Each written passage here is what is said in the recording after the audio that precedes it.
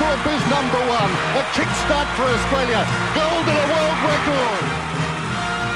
Now it's Donovan Bailey trying to pick up runners. Donovan Bailey is putting on the third. He's got it! 9.84, a world record for Donovan Bailey and a gold medal! A perfect score. 10.0 for Nadia Comaneci. A perfect score. The first time I've never seen anyone get it. So in over 100 years, nobody's won as many medals at the Olympic Games in any sport than this great champion, Michael Phelps. Usain Bolt sprinting ahead, winning by daylight and setting a world record, 9.68. The wind is okay. How easy was that? Welcome to Off the Podium, an Olympics podcast, as we come to you today for another interview. We've had a few weeks off from these, but we've done that because we've had to do some research for our next interview. I've had to read a book in order for us to be able to have this next interview, and it's very exciting actually today to bring this to you. Before we introduce our guests, my name is Ben, but I'm going to introduce Colin. Colin, hello, welcome back. This is exciting when you and I actually get to do a dual interview rather than one of us just usually interviewing someone from our own country. We're here to come together to interview somebody from your country. That's right. And for the first time, I mean, Winnipeg can completely outnumber Victoria here. So that's a victory.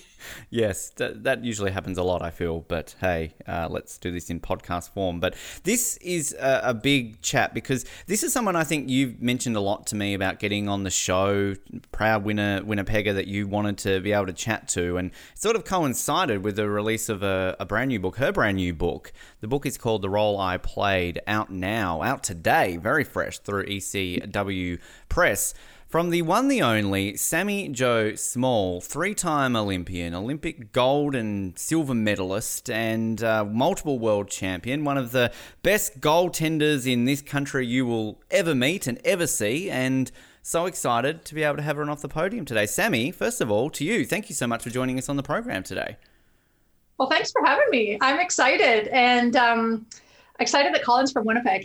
We have these tentacles. Winnipeggers we infiltrate every aspect of Canada. So we have just spread ourselves out, and we are going to take over soon. Right, Colin? Oh, absolutely. Ben will have to come to Winnipeg. We're just going to lure him in. Yeah, that's a Mallory thing. You need to sell her on it. My fiance believes Winnipeg all looks exactly the same. We were there and she was driving around the streets going, everything's the same. Nothing has changed here. What is this city? So try convincing Mallory and we'll go there. True. I would say that Winnipeg is not really the tourist destination that you might think it might be. But Winnipeg's about the people. I always say it's about just the incredible people that you'll meet while you're there. And it's just so friendly. I ended up marrying a Maritimer. And I always compare the people to Maritimers that we just like to have a good time, and there's no pretentious bones in us. I haven't met Colin in person, but I'm assuming that about you, Colin. Pretentious. Very completely. Unpretentious, yeah. No, don't listen to him. Yeah, the guy is filled with pretentious. I've been there twice, Sami, so I might have inducted a lot of tourism dollars in there in the last decade, more so than usual. So, hey, maybe I'm doing something wrong. Thank you for supporting our province. You're welcome. We appreciate it. You are absolutely welcome. But it's the book, as I said, The Role I Played is out now. And all jokes aside about me reading, because Colin will have plenty of those. But I thoroughly enjoyed this book because I will be completely honest with you, Sami. As an Australian who has only been living in Canada for about half a year, I wasn't overly familiar with who you are. So I deliberately, when I read this book, I didn't want to look up anything more about you. I didn't want to kind of research or anything. I just wanted to read this book almost blind, kind of learning about you. And I'm so glad I did because I think that made me connect so much more with your journey and your story of your career. So much more if I had have gone into this knowing everything about you, because it's fascinating. This story that you tell in this book, it's so honest and emotional and just incredible. I don't think I've ever read a book from an athlete's perspective like this before, because your journey, your career is incredible, and I really connected with what you were telling in this book. I have to say that to you right now.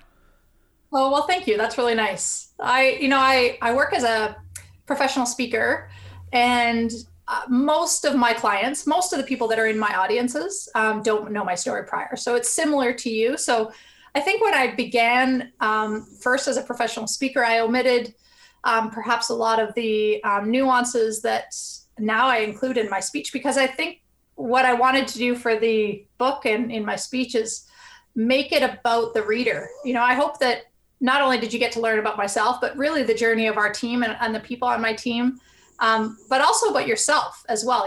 Thinking about emotions that you might have had in situations where you were maybe not put in the role that you wanted to be in, or situations that I think are relatable. I tried to really put the reader in the book with me, going through the moments with me. And that at times was not easy. I had to relive some situations that were hard and made me angry. Sometimes I'd be cooking dinner and my husband would be like, why are you so angry? I was like, I feel like I just got pulled. I just got pulled from the game and I'm so mad. He's like, that was 15 years ago, so you need to get over it. But it was hard, like reliving and rehashing all those moments, but it certainly was cathartic for me. So hopefully I take the reader on the journey with me, and I'm so glad that I could get you to read a book. That's exciting. So it's a tall task. Geez, Colin needs to find out more of your secret because, Did you enjoy the little bit of Australia that was in there? I did. I've got it on my list of questions. Don't worry. There's going to be a question about Australia. And there's even, I'm telling you now, there is a question I'm going to ask you that has got absolutely nothing to do with hockey that I'm sure no other podcast host will ask you, and I am so excited to talk to you about it. So stay tuned for that one. Let's see if you can surprise me. We'll go for it. I'll be anticipating near the end of the podcast. Oh, now all the pressure's on me. Gosh, jeez. Uh-oh. I don't work well under pressure. Cut me, Colin. Quick, take me on. Put me on the bench. Just echoing what Ben said, I mean, I think as opposed to Ben, I had familiarity with you. I was watching in Salt Lake City and, all the world championships throughout the years. And I think up there with so many of the other players that get so much time in your book too, you're one of the faces of women's hockey in Canada. And I was even caught off guard, reading the book. I remember even messaging Ben probably about 100 pages into this. And I'm like, this book is really good. And I think what sets it apart is that you expect you go into, not surprised at the... I thought this book was going to be crap, man, but actually it's really entertaining. Wow. Well, I think it's the direction that you take in the book that's so surprising, because you expect if you're going to read a sports biography, you're going to be reading about all the highs.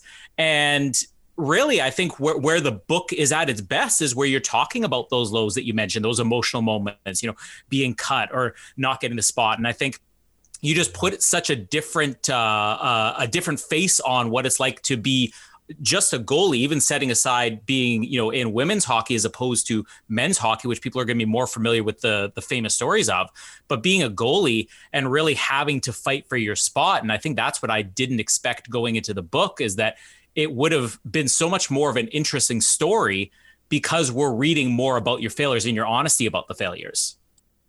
Yeah, I think that's something that has evolved over my speaking career, that seems to be what resonates with people on the stage. That, I do, I sign autographs and do a little Q&A afterwards with people. And, nobody recounts to me, oh, that was so great to hear about you winning the Olympic gold medal. Usually they like to tell me a story about one of their challenges or their situations that they went through, where maybe they lost somebody close to them in their lives, or maybe they were put in a role they didn't want to be in.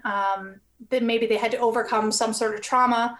And those are the moments that I think I've learned are more relatable, that is more real and more raw. And it's more what we all share as a human experience. And so while this book is about hockey, for sure, I think it is relatable to the general populace because it is simply about a person trying to fit into a team. And that could be within a workplace environment, that could be within a family, that could be in a sporting environment.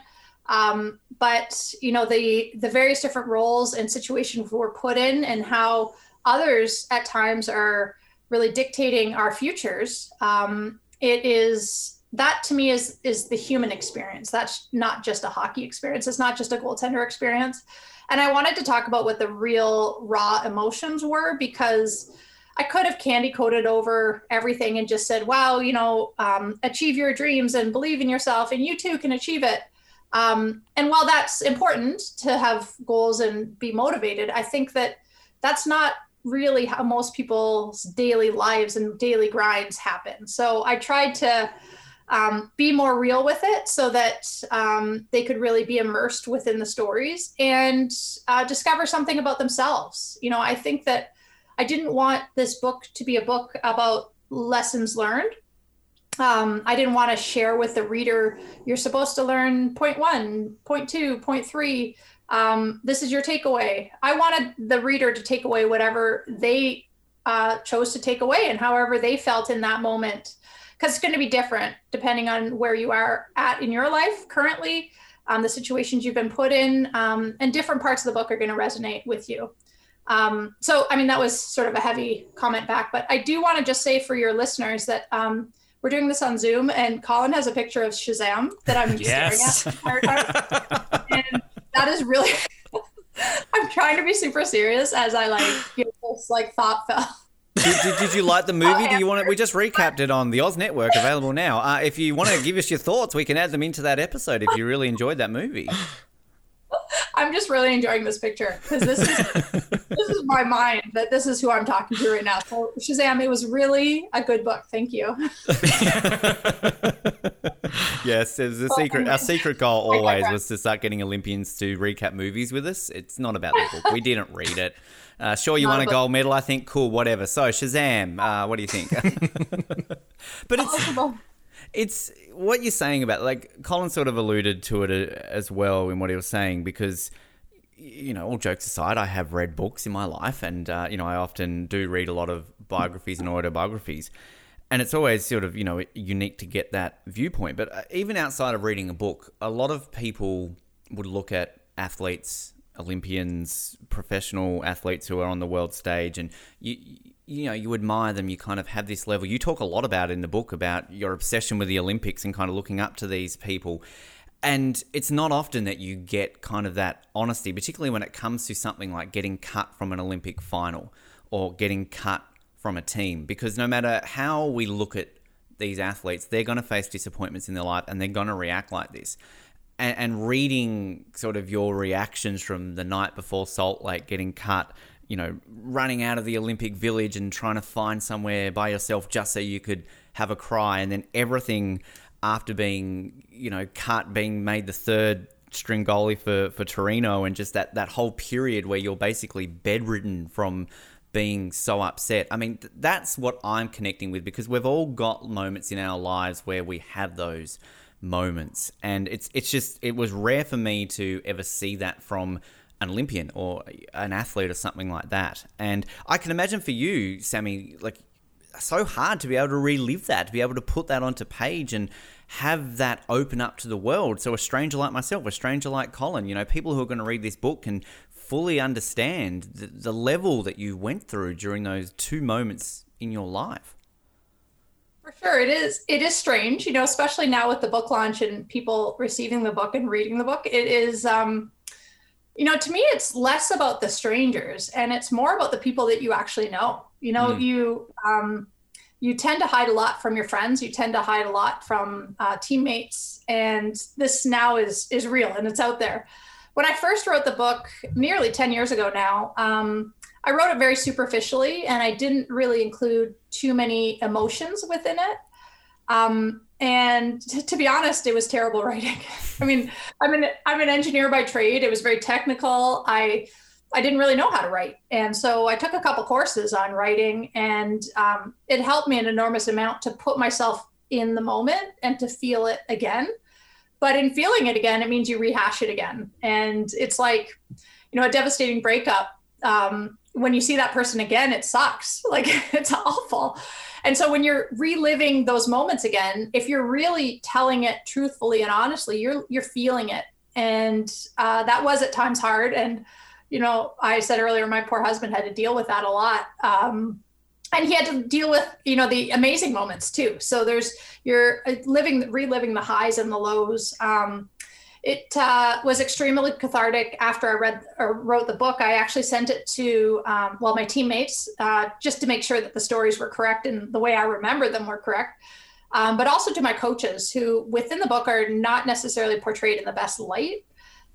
Specifically Mel Davidson and Danielle Sauvageau, who I never really understood their decisions at the time. And having gone into coaching and into management, I now realize just the difficult positions that they were in, and how I was just a small little cog compared to the whole organization. But you don't feel that at the time, and you have these emotions and you have these feelings. And so I just wanted to really convey to them my respect for them, my acknowledgement of the difficult decisions that they had to make, and that I didn't want them to feel like I was throwing them under the bus in this book, because, you know, it doesn't always say the nicest things about the coaches. But they both were incredibly mature, incredibly supportive, and really great about the whole process. You know, they said that we had to make those choices, and we stand by your choices. And while there's things that we have learned as people later on, we may have done things differently. We may have communicated differently. There's still choices we had to make in the moment. And so I have the utmost respect for them for that. It's funny, Mel Davidson said to me, I asked them both if they wanted me to change anything. And some of the facts Danielle Sauvageau had me change, just I'd remembered them differently. But Mel was like, no, I trust your judgment. And she said, you know, in the future, whenever I give a coaching symposium, I'm going to say to the coaches, you know, when you're giving one-on-ones with athletes and you're talking directly to an athlete, just remember that whatever you say is going to be written in a book.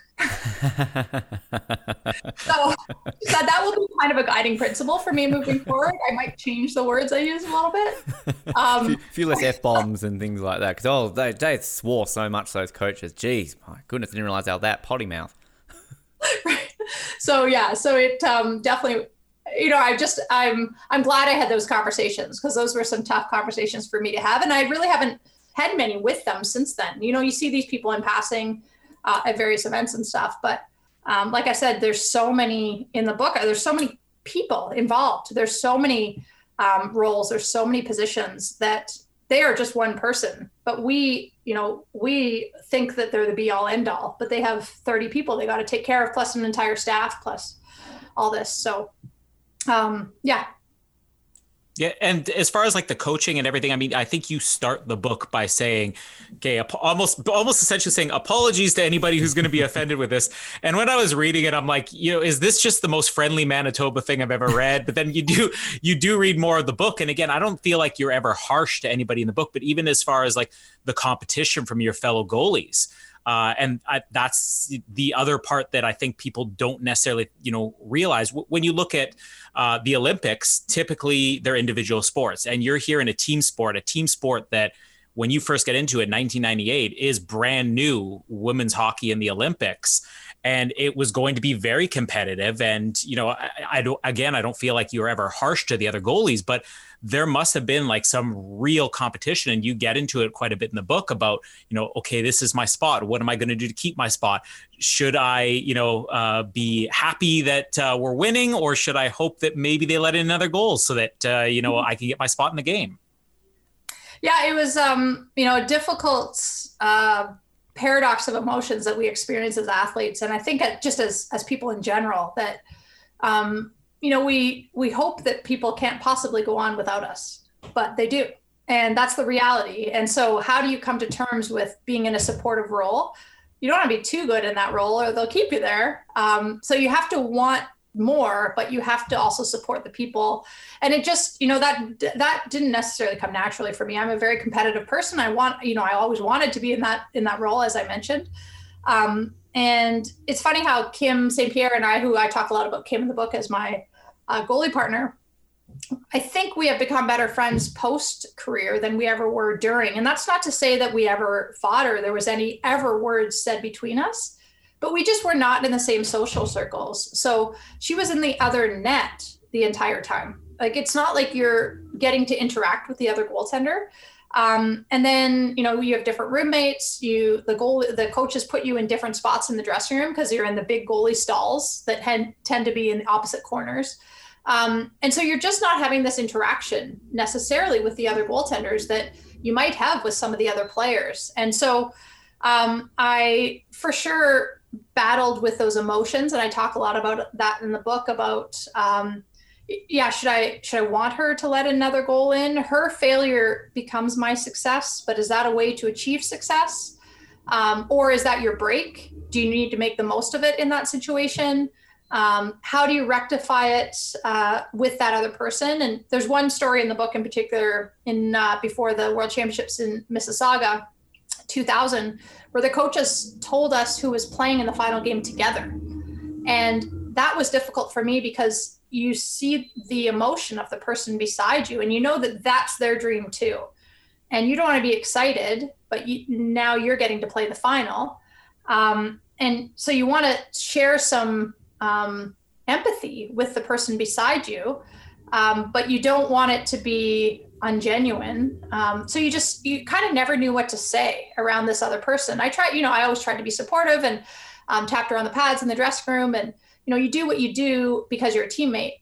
But I think our relationship has evolved since then. And it's too bad because I think we could have been great friends then. We just never were really given that opportunity. We were always sort of forced into competition against each other. And that's the reality of the situation. I think that, forwards go through the same thing. If they're on the fourth line center, you might want to be a third line center. You might want to be on the power play. You might want to be the person taking the shootout final shot. There's always more that you think you should be getting, and somebody is in that position that you're envious of. So I think those emotions are real, and they're, I didn't want to shy away from those in the book. I didn't necessarily want to candy coat my own perception to say as if I was this great person that just handled everything perfectly, because I didn't, and it was hard. But in the end, I think that competition made us all better as goaltenders and pushed us all to a new level.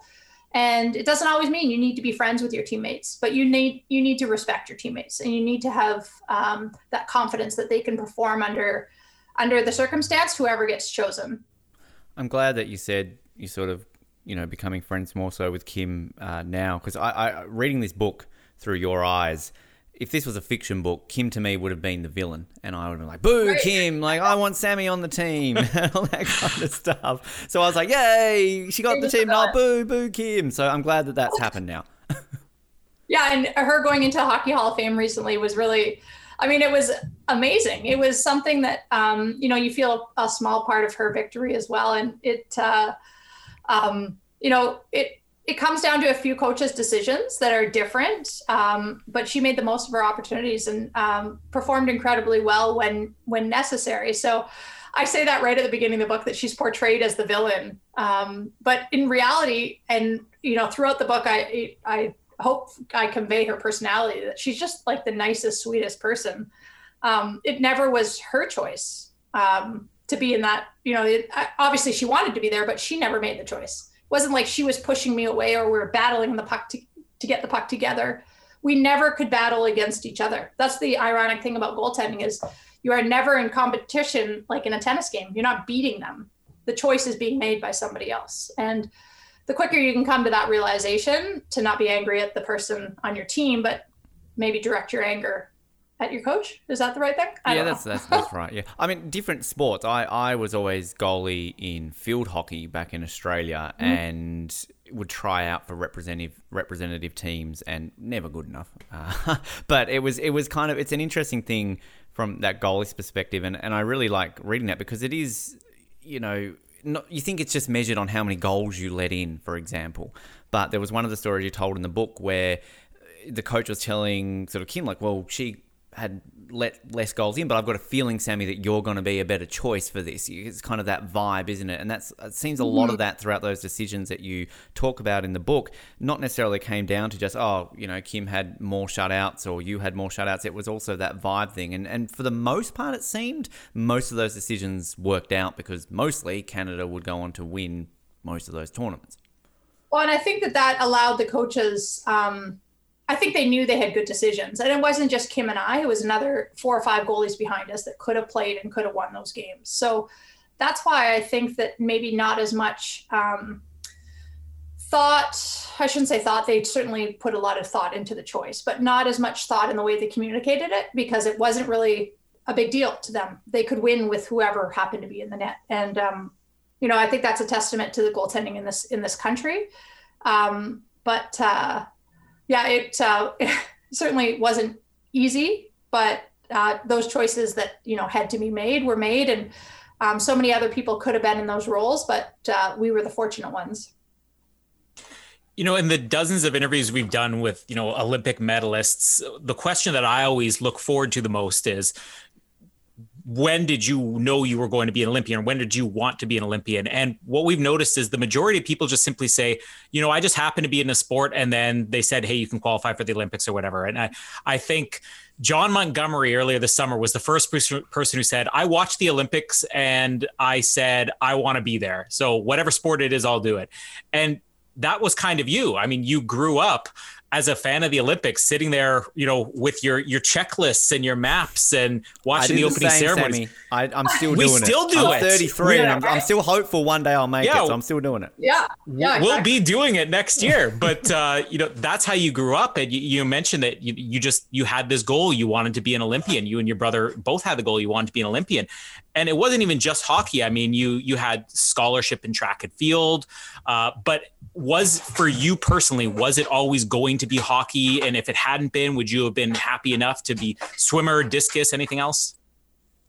For sure. It was certainly my dream to go to the Olympics, but the Summer Olympic Games, women's hockey was not an Olympic sport. So I never dreamt about going to the Olympics in hockey. I dreamt about playing in the NHL like most of my teammates, but because it wasn't a dream that we could have as women, it wasn't even on my radar. So we played all these other sports, and while, I pursued them and I did well in other sports as well. It wasn't, the sports that I did in track and field and swimming, those are, world sports that are obviously many more competitors, and Canada isn't always on top in all of those disciplines, especially at the time in throwing. So I did well as a javelin and discus thrower within our country, but that doesn't mean you can qualify and get the standards to go to the Olympic Games. So the reality in individual sports is that it is much more cutthroat to make it to that level. And to be an individual athlete at the Olympic Games in any sport means that you've had to qualify your position based on your performance. And so I've been asked if I think I could have gone to the Summer Olympic Games had I just continued to pursue those sports. And, the reality is I would have loved to have. Of course, I would have, pushed myself as far as I could have gone, but that doesn't happen for everybody. It's like saying you want your son to make the NHL or your daughter to make the Olympic team. It's, it just isn't going to always happen for everybody, despite the fact that we all might really want it to happen. I think that I just was so fortunate to come through hockey at a time where it really was in its infancy for women in this country. And, I talk about in the book being scouted by Wally Kozak, who's the first coach from the national program to see me play just haphazardly in some random game in Calgary. And had that not happened, there would be no Olympic career for Sami Jo. I wouldn't even have known about the team. So those moments that obviously you have to take advantage of when you're in those moments, but I'm not, I'm grateful that they happened to me, but I'm not blind to know that they didn't happen for a lot of other people, and that I was placed in a position of fortunate circumstance. But, for my brother, who pursued swimming at the highest level, had a college scholarship to swim, he dedicated his life to it and came very close. And there are so many athletes that come so very close. And I think this is an homage to a lot of those players that came so very close. And, had we not had so many of those great players in Canada, it wouldn't have elevated the entire team higher to have to push each other and to compete for those positions.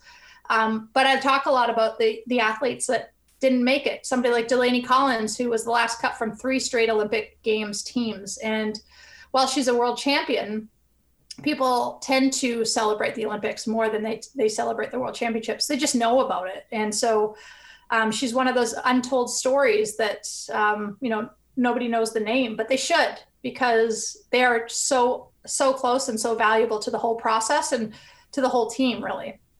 The other thing you're mentioning about women's hockey at the time not being an Olympic sport obviously came in at 1998. I loved that sort of insight into where players like yourself were in that period of hockey in Canada, playing on AAA boys sides, the whole 1990 World Championships of, hey, you should wear pink because this will make you, because you're women, you should be wearing pink. Just things like that. And here we are now, fast forward to 2020, and so professional when it comes to just the scouting and how Team Canada and Team USA and all of the major countries in the world have their women's programs. It really made me look back in Australia. Our main sport is Australian football, and only in the last couple of years have they launched the Women's League, and it's been huge. And hearing all these similar stories to what I was reading in the book about how all these women who wanted to play football would have to play with the boys, and they would be getting, talked down to, you can't play this sport because you're a woman, things like that. And it made me admire Canada for being so ahead of the game. I'm sure it didn't feel that way in the 90s, Sammy, but we're nearly 30 years later, and here we are now with this. So do you ever kind of look at it now? It's easy to probably look at now and think that Canada was a bit forward thinking with women's hockey now that this amount of time has passed, because we are at this stage now with women's hockey? For sure. I think that the countries that do well in female sports are the ones that within their society treat women with a certain type of equality. Now, that doesn't mean within our country there isn't further to go, but I always felt like grateful that I was in this country. I don't know if you guys remember the Molson Hockey Summit. It was after, I think the men lost in '98 and didn't get a medal. And so there's this huge uproar in Canada. And so they had this huge hockey summit. And Vladislav Tretiak, who ran at the time the Russian Ice Hockey Federation, was asked by Haley Wickenheiser, one of my teammates, why are you guys not putting any money into Russian women's hockey? You guys are so great in men's hockey. And he said, well, the women in my country, they don't want to play hockey. And if that was the thought process of the men at the time, then of course there's going to be no opportunities for young girls. So I do think that the generation I grew up in, we were allowed to play. And that to me meant all the difference. My mother's generation wasn't allowed. There's an entire group of generation of women before me that were not allowed to play the game. Which is interesting because in the 1930s, 30s, 40s, and 50s, there was women's hockey in this country. And then it kind of fell by the wayside when they started to, say that women couldn't play sports for various reasons. Our uterus would fall out or whatever the societal norm at the time was.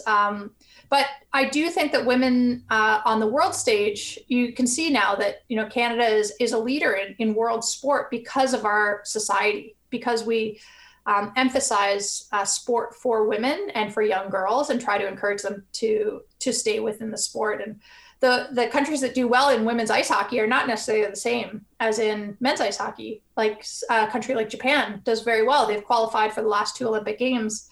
Well, in men's hockey, they're non-existent. But in women's hockey, they've been able to elevate themselves because they've been given funding, and lots of them train in North America, and they've been treated relatively fairly and equitably by their federation. So as more federations start to do that, we're going to start to see some of these hockey-minded countries start to really elevate their game as well. And yeah, we're lucky in Canada for sure. And that must make you feel even more proud then when you have a young girl coming up to you asking for an autograph, saying, hey, I love what you do, and knowing that she now has such a different opportunity to go as far as you did compared to yourself, whereas you're talking about your mother or, the women before you.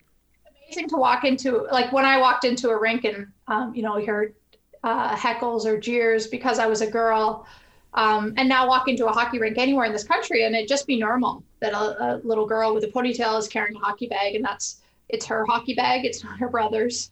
And those questions are non-existent. It's normalized. So for the most part, I feel like it has been fully integrated. And now I think the next step is integrating people of color within the game and new Canadians so that all Canadians can play. And a lot of that too is a societal difference from some of the areas that people are coming from, just allowing them and introducing them to the game of hockey. It might be something else.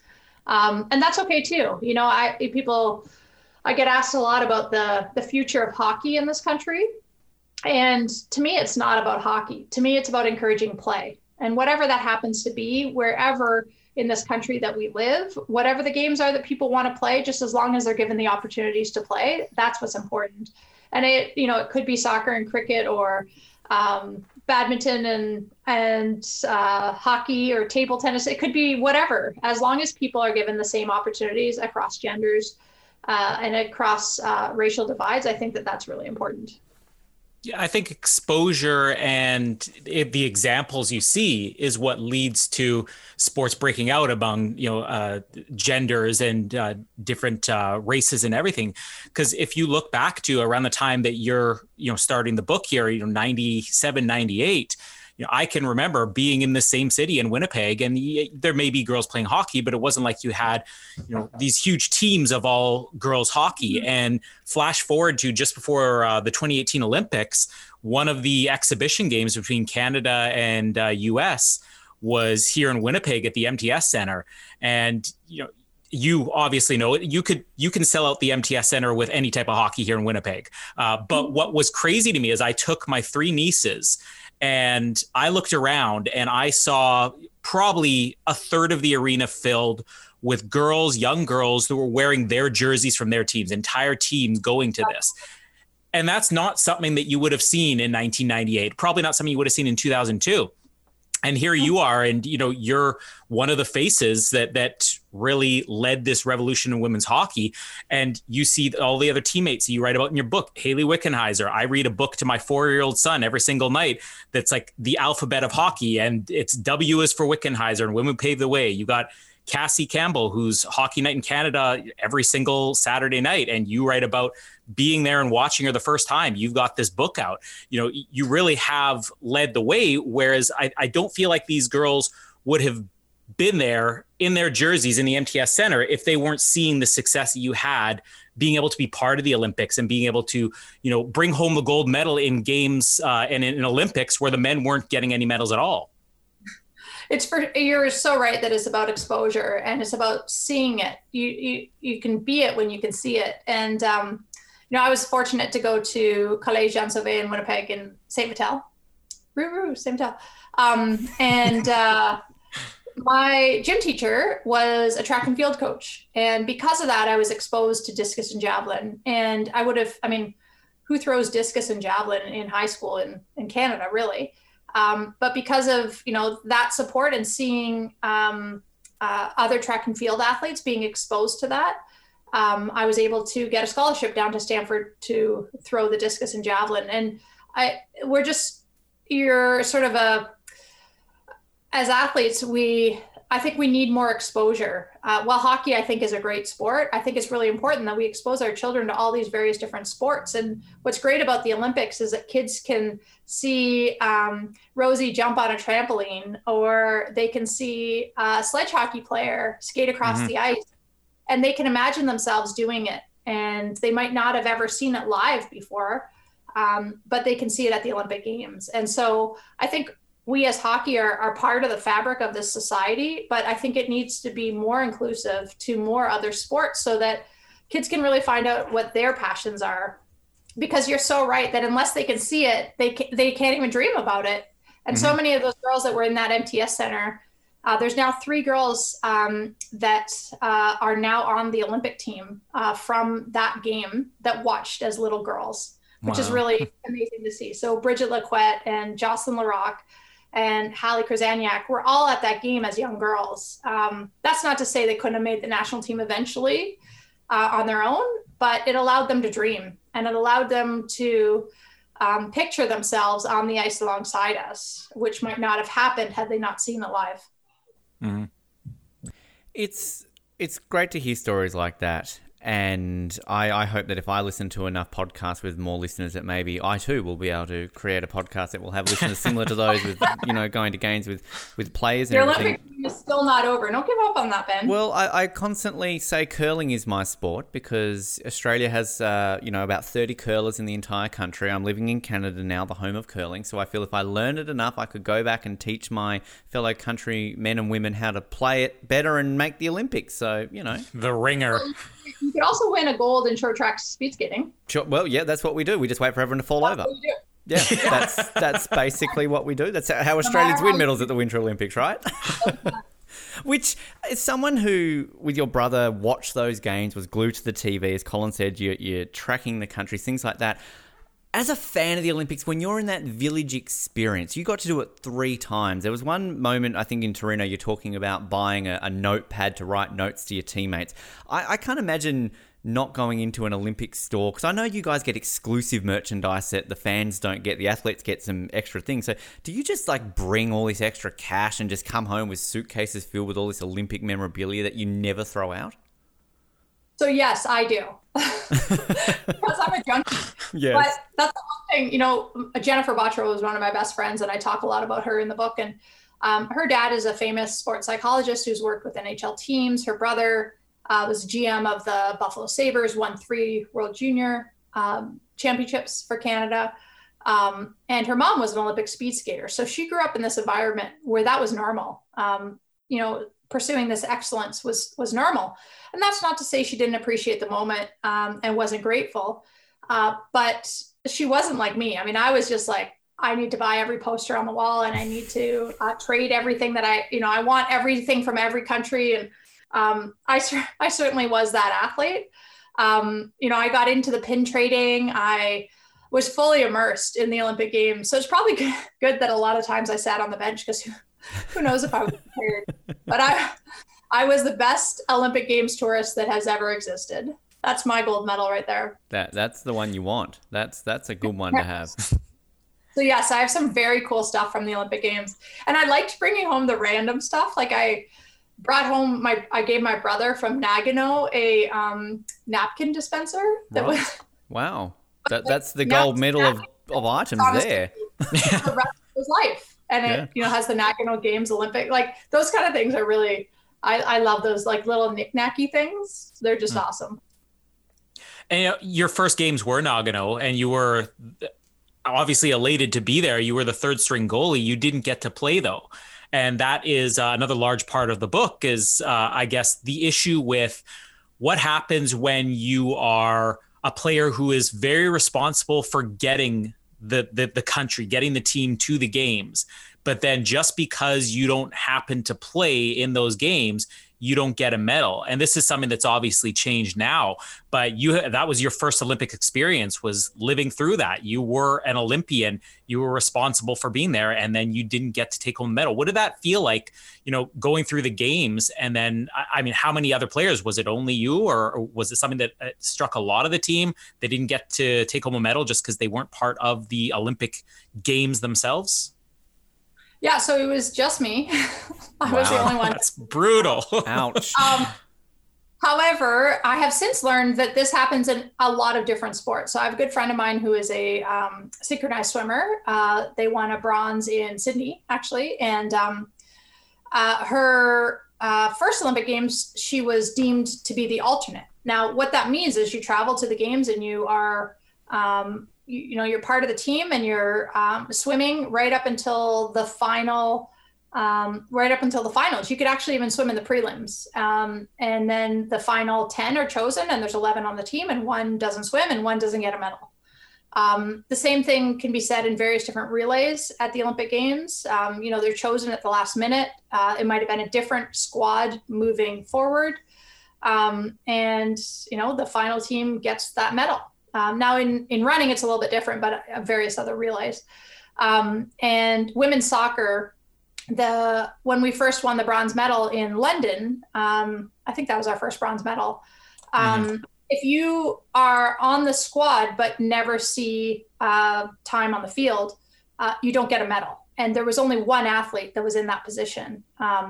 So in fact, after she came home, and, you know, nobody knows these stories. And, but somebody reached out to me and said she was having a really tough time. And she didn't think anybody else knew what she was going through. And of course, unfortunately, I've had the same experience. And I think that relates to a wider landscape, because I think that, you know, oftentimes in a workplace environment, somebody puts a ton of work into a presentation, but somebody else presents it. So they get no recognition, no accolades for it. And ultimately, I think what I've learned through all of that is that, yeah, it sucks. It sucks to not be recognized for your efforts. But ultimately, you need to be proud of what you do. You need to find solace knowing that you put everything you could into that team, into yourself, into your training. And that's what you need to sort of fall back on. It's hard at times because people still ask me to see those medals. And sometimes I mentioned this in the book, sometimes I'll explain it to people and sometimes I'll just glaze over it like I didn't bring it, or it's such a long story to have to tell to people. But it happens to more than just me. I'm the only one on the Canadian women's hockey team. But I'm not the only one. And in fact, in Salt Lake City, when Kim and I were the number 1 and 2, Charlene Labonte was number 3. So she's gone through the situation as well at a different Olympics. And like I said, other sports go through it and we just never hear the stories of it. So it's, it sucks, but you have to kind of take solace knowing you did what you could in that situation. Did you ever get creative? Because you do mention, different things that you would do. Oh yeah, I just forgot to bring it. You ever get creative and you just pull out your Salt Lake medal and just cover the name with your finger or something, the year? It's funny, after the Torino Olympics, you can go on eBay and buy Olympics medals. I do that constantly. I'm a multiple gold medalist. You can buy leftover medals that didn't get awarded. Some of the sports, not that this is the Summer or Winter Olympics, but some of the sports award 2 bronze medals or whatever, or they make extra in case more people. So there was a figure skating medal from Torino for sale, and I contemplated it. I was like, not really my medal. It has a figure skater. Well, that's what when we had Jamie Soleil on, and she was talking about how they obviously got the silver medals and they eventually got the gold, and she and David asked, can we still keep the silver medals even though we've gotten the gold now? And they unfortunately weren't allowed to. Oh, they wouldn't let them. No, yeah. No. So that's the medal that was maybe for sale. Maybe. Which, I love reading though in the book then when you talk about how in Vancouver they changed that rule because the men, I think you said, got them, but the women didn't or something like that. And it's also the roster in men's hockey was always deemed to be 23. So at every Olympics, they could bring 23 people, 20 can dress, and 23 will get the medals. As long as they're in and out of the lineup at a certain point. That's all that has to happen. So, but that was not the case in women's hockey. We had a roster of 20. Maybe they thought that women, I don't know, didn't get hurt or something. We didn't have a big enough roster. They didn't have enough room in the village. I don't know what it was. But so it then escalated in Vancouver was the first time it was 21. And then in Pyeongchang was the first time that it was at 23. So It has now at least fair and equitable. And at the World Championship level, it's been at 23 since 2002. So the IHF has recognized it. It took the IOC a little while to come on. Which must be equally great for you to see that finally happen, but frustrating because aren't you like, hey guys, you should have done this 20 odd years ago. Then I'd have another gold and a silver in my collection. Medals from the past, please. Yeah. Well, they do that sometimes, don't they? They offer like historic medals. Surely you can say like, hey guys, come on now and bring this. There's only like 3 Olympics that you didn't do this. That's not going to cost you that much. Yeah, it won't cost you. Can I just make it myself? Yeah. I've had some really sweet, generous people over the years that have fabricated some arts and crafts medals for me over the years. Hockey Canada, in fact, I guess it would have been 2010, because the coaches also don't get medals at the Olympic Games, but they get medals at the World Championships. Hockey Canada started to fabricate medals for the coaching staff too, and for the extra players. So that was, nice to see that at least they're recognizing that somebody is in that position.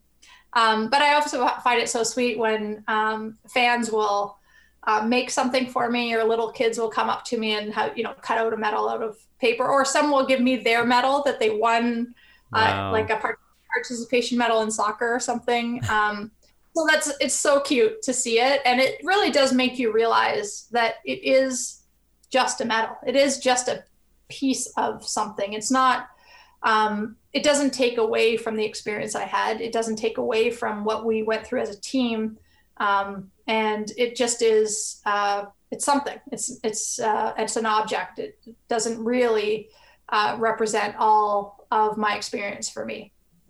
I'm glad you did get something, because reading the book, I had the same thought as Ben. You know, I was feeling bad, and I'm actually looking right now at the medal that Ben and I both have for a virtual 10K we ran back in July. And I'm like, well, we need to pitch in to get her Nagano and Torino medals. But you have, I think you have enough now, right? If you want to make me one, We'll work something out. Make Sami Jo the best medal you can. Yeah. We'll do something like that. Sami, before we let you go, a couple of quick things I really enjoyed in the book. You mentioned that, I believe after Salt Lake, Air Canada gave you basically a flight to anywhere in the world. You could choose wherever you wanted to go. Mm-hmm. You went to Australia, which made me happy. How was that experience? And have you been back since? So interestingly enough, both my husband and I chose Australia to go to as a sort of furthest place you could go use Air Canada for the most amount of money they could possibly give you. And I was just fortunate that one of my roommates from college, from Stanford days, lived there. And she was actually working for what was Pixar in Australia. So it was really cool to be there with her and with her partner at the time, and to have sort of insider knowledge into Sydney. She was living right downtown Sydney at the time. And her partner took me on one of their work trips out to Melbourne. So I got to stay over there. And then I rented a car and I drove the Sunshine Coast. Yep. That was cool. So I drove the Sunshine Coast by myself, just staying in hostels along the way. That was really amazing. But I think the best trip I took on my own was to the Australian Institute of Sport. So I just hopped on a bus and drove out there, and I hadn't really, this is before the internet. So this is before you really have any knowledge, but I was, obviously I grew up in a swimming family, and the Australian Institute of Sport just evoked so much of what I think the rest of the world wanted to create for sport. And so I walked around the campus. I didn't know anybody. I didn't know where to go. I thought it was just this mecca for me. And so I just walked in and watched a swim practice. And it was like they had all this technology around the pool. And it seemed like, I wish I would have taken a tour, but I didn't. I just, read my Frobisher's guide or whatever I was reading. And I stayed a night there and then went home. And I think that was probably my best experience there, because it was so different than the way the rest of the world was approaching sport. And to see men and women on par with the same opportunities, access to medical care, and just being full-time athletes was incredible. I had never seen something like that before. So that was, Australia was ahead of the curve when it came to that. And that's really because, they hosted the Sydney Olympics, that they were able to prepare in that way and made a conscious effort to be number one on the world stage. And I think other countries have started to follow suit. And with Canada, the only podium program that came prior to the Vancouver Olympics was really, just a duplicate model to the Australian Institute of Sport. And we're all trying to be like Australia. Let's be honest. I mean, I try hard to be like Ben. Yeah, it's only natural. Yeah, that's why we want to host the 2032 Olympics again, because everyone's overtaken us now. I mean, bloody United Kingdom after London, just. I have to chime in for a second too, because back during Rio, we started a campaign on this show when we launched for Flin Flon. What was it, 2024? Yeah, I think so. So as a Manitoban. You have to endorse our campaign for Flin Flon at any point for any Olympics in the future. Does Ben know that Flin Flon is the only city in the entire world named after a cartoon character? I believe we did discuss that during the Rio Olympics. I remember that fact, yes. Gary Flanagan. And the Flin Flon Bombers are a big hockey team there. Mm-hmm. Wow. The ambassadors of the bid. I like this. I mean, they got everything. Yeah. What else do you need? Didn't we watch a movie, Colin, and somebody was wearing a Flin Flon hockey jersey? Wasn't that that Santa movie? That Santa movie with the horror movie with Bill Goldberg as Santa. Yeah. Someone was wearing a Flin Flon hockey jersey. We love that, actually. I have not maybe watched the horror movie with Santa in it. No, we'll send you. It's pretty epic. You'll be blown away. Certainly sounds it. Yeah. Speaking of watch, so the thing that I really wanted to touch on, again, completely not Olympics related at all. I really love the fact that during the Torino Games, you were watching 24 and you loved Jack Bauer. So, I mean, are you still a fan? Did you watch it all? What's your take on 24? It's one of my favorite shows, Sammy, so I had to ask you about it. So it's, so first of all, it was with Sherry Piper, and Piper had the, back in the day, the CDs, you had to bring the whole package of CDs with you. And so it was this brand new thing. And she stayed up all hours. I mean, she slept like 4 hours a night. She still does. That's just the way she was. And I sleep like 12 hours a night. I mean, I sleep so much. And when I'm playing, I am, sort of fully immersed in being the pro hockey player. She never is. She never. And so she's always looking for people to watch these shows with her. Well, in Torino is the perfect storm, I guess, because there I was not playing all the time in the world. And we just became obsessed. We would leave practice and we would just run back to be able to watch these videos. And so we probably watched each series in 2 days. Right. Wow. With being a full-time Olympic athlete at the same time. But the neatest part about all of that is our second game in Torino, Donald Sutherland came to watch the game. Wow. And so here I am, I'm the fan, right? And it's rumored that he's in the arena. Well, then the girls are like, Sammy, you need to go sit beside him. You need to go tell him we're watching it. So, I mean, I did. I kind of made my way around. And they're like, how do you introduce yourself? I'm on the team, but I'm just not right now here. I hope you're enjoying the game. By the way, we're watching your son on 24. It was such an awesome conversation. He was very nice and about it. But I feel like I was just like this little like goo gaga fan, like, oh my gosh. So it was pretty amazing that he was I don't know if he was filming over there at the time or what he was doing. Should have maybe asked him. But yeah, we certainly did become obsessed. But it's the problem with 24 is it's not the kind of show that you can watch multiple times. Once you know the ending, you know it.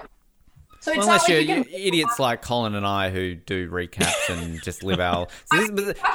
later, I guess. I think the thing that makes me happy about that, though, is that, if I binge watch it, I can literally say, hey, I'm like Olympians, because they binge watch it in the Olympic Village. So, hey, I'm That's our sport. That's how we're getting in. For Flin Flon, let's make it a sport. Binge we even bought a special computer that had the CD player attached to it for the first time. That was a huge deal at the time. Wow. I spent so much money just so we could continue to watch 24. That's awesome. We even watched it for a little while at the beginning on, the portable DVD players that we used to. Oh, yeah, those. Wow. Yeah, and now we've got phones which are portable and just Netflix and all that kind of fun stuff. And so before I let you go, I have to ask as well, squirrel bikes, did they not take off where you kind of ran over squirrels? I mean, I'm always willing to ride the squirrel bike. So if anybody needs me to push the decapitated squirrel out of their brake pads, I'm available. For anybody that is listening that thinks that that's a really strange story, you just have to read the book, because that is. Yeah. I still giggle when I think about coming up to the situation where those girls were dealing with this squirrel, and I still makes me laugh. So I'm glad you guys enjoyed that section. It was brilliant. I mean, I still get giddy over seeing a squirrel here. We were recording yesterday, Colin. He and did. Squirrel. I'm on the third floor on our deck. Our cat's eyeing this squirrel off, and I'm like, "Oh, squirrel!" And Colin's like, "It's just a squirrel." I'm like, "Look, if you're in Australia and a kangaroo was outside, you'd be losing your shit too. Like, come on, that's just regular to me." The crazy part was that he was impressed. He's like, "But I'm up on the third floor." I'm like, "These things will run across power lines. Like the third floor is nothing for a squirrel."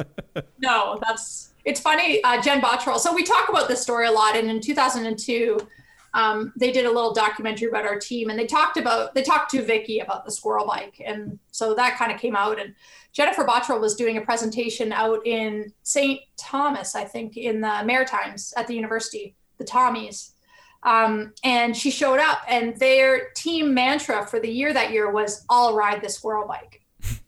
And that was on the back of their t-shirts. And that was really cool to see that had sort of permeated mass culture. So maybe we could start to make signs that say that. All right. Do it. We'll wear t-shirts. Or a medal.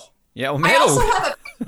I also have a picture of the squirrel in the bike. And I wanted to put that in the book, but the publisher was like, it is it doesn't have a head on it, and that probably wouldn't really go over well with the readers. Wow. Certain readers. Well, if you want to share that with us, we'll put it on our social media. We're happy to do that. Yes. We don't have a publishing company. They won't care. It'll be my for all further interviews from this point going forward. Shazam will be replaced as that squirrel pic on my profile. Promise? Promise. Absolutely 100%. Wow. Okay, you set the bar high. Sammy, it has been so fun chatting with you. Of course, the book, The Role I Played, is out now in good retailers, on Amazon, wherever you get books these days. I don't know. I got it sent to me because I don't read, so I don't know where you buy books. But I'm sure people out there know how to do it. But great chat. People read the book. You'll learn more about these stories and more. And we really appreciate your time on Off the Podium today. Well, thank you, guys. Great to meet you, Ben, and kindred spirits and Winnipegger and Colin, so thank you. Turning Japanese, I think I'm turning Japanese, I really think so. Turning Japanese, I think I'm turning Japanese, I really think so. Turning Japanese, I think I'm turning Japanese, I really think so.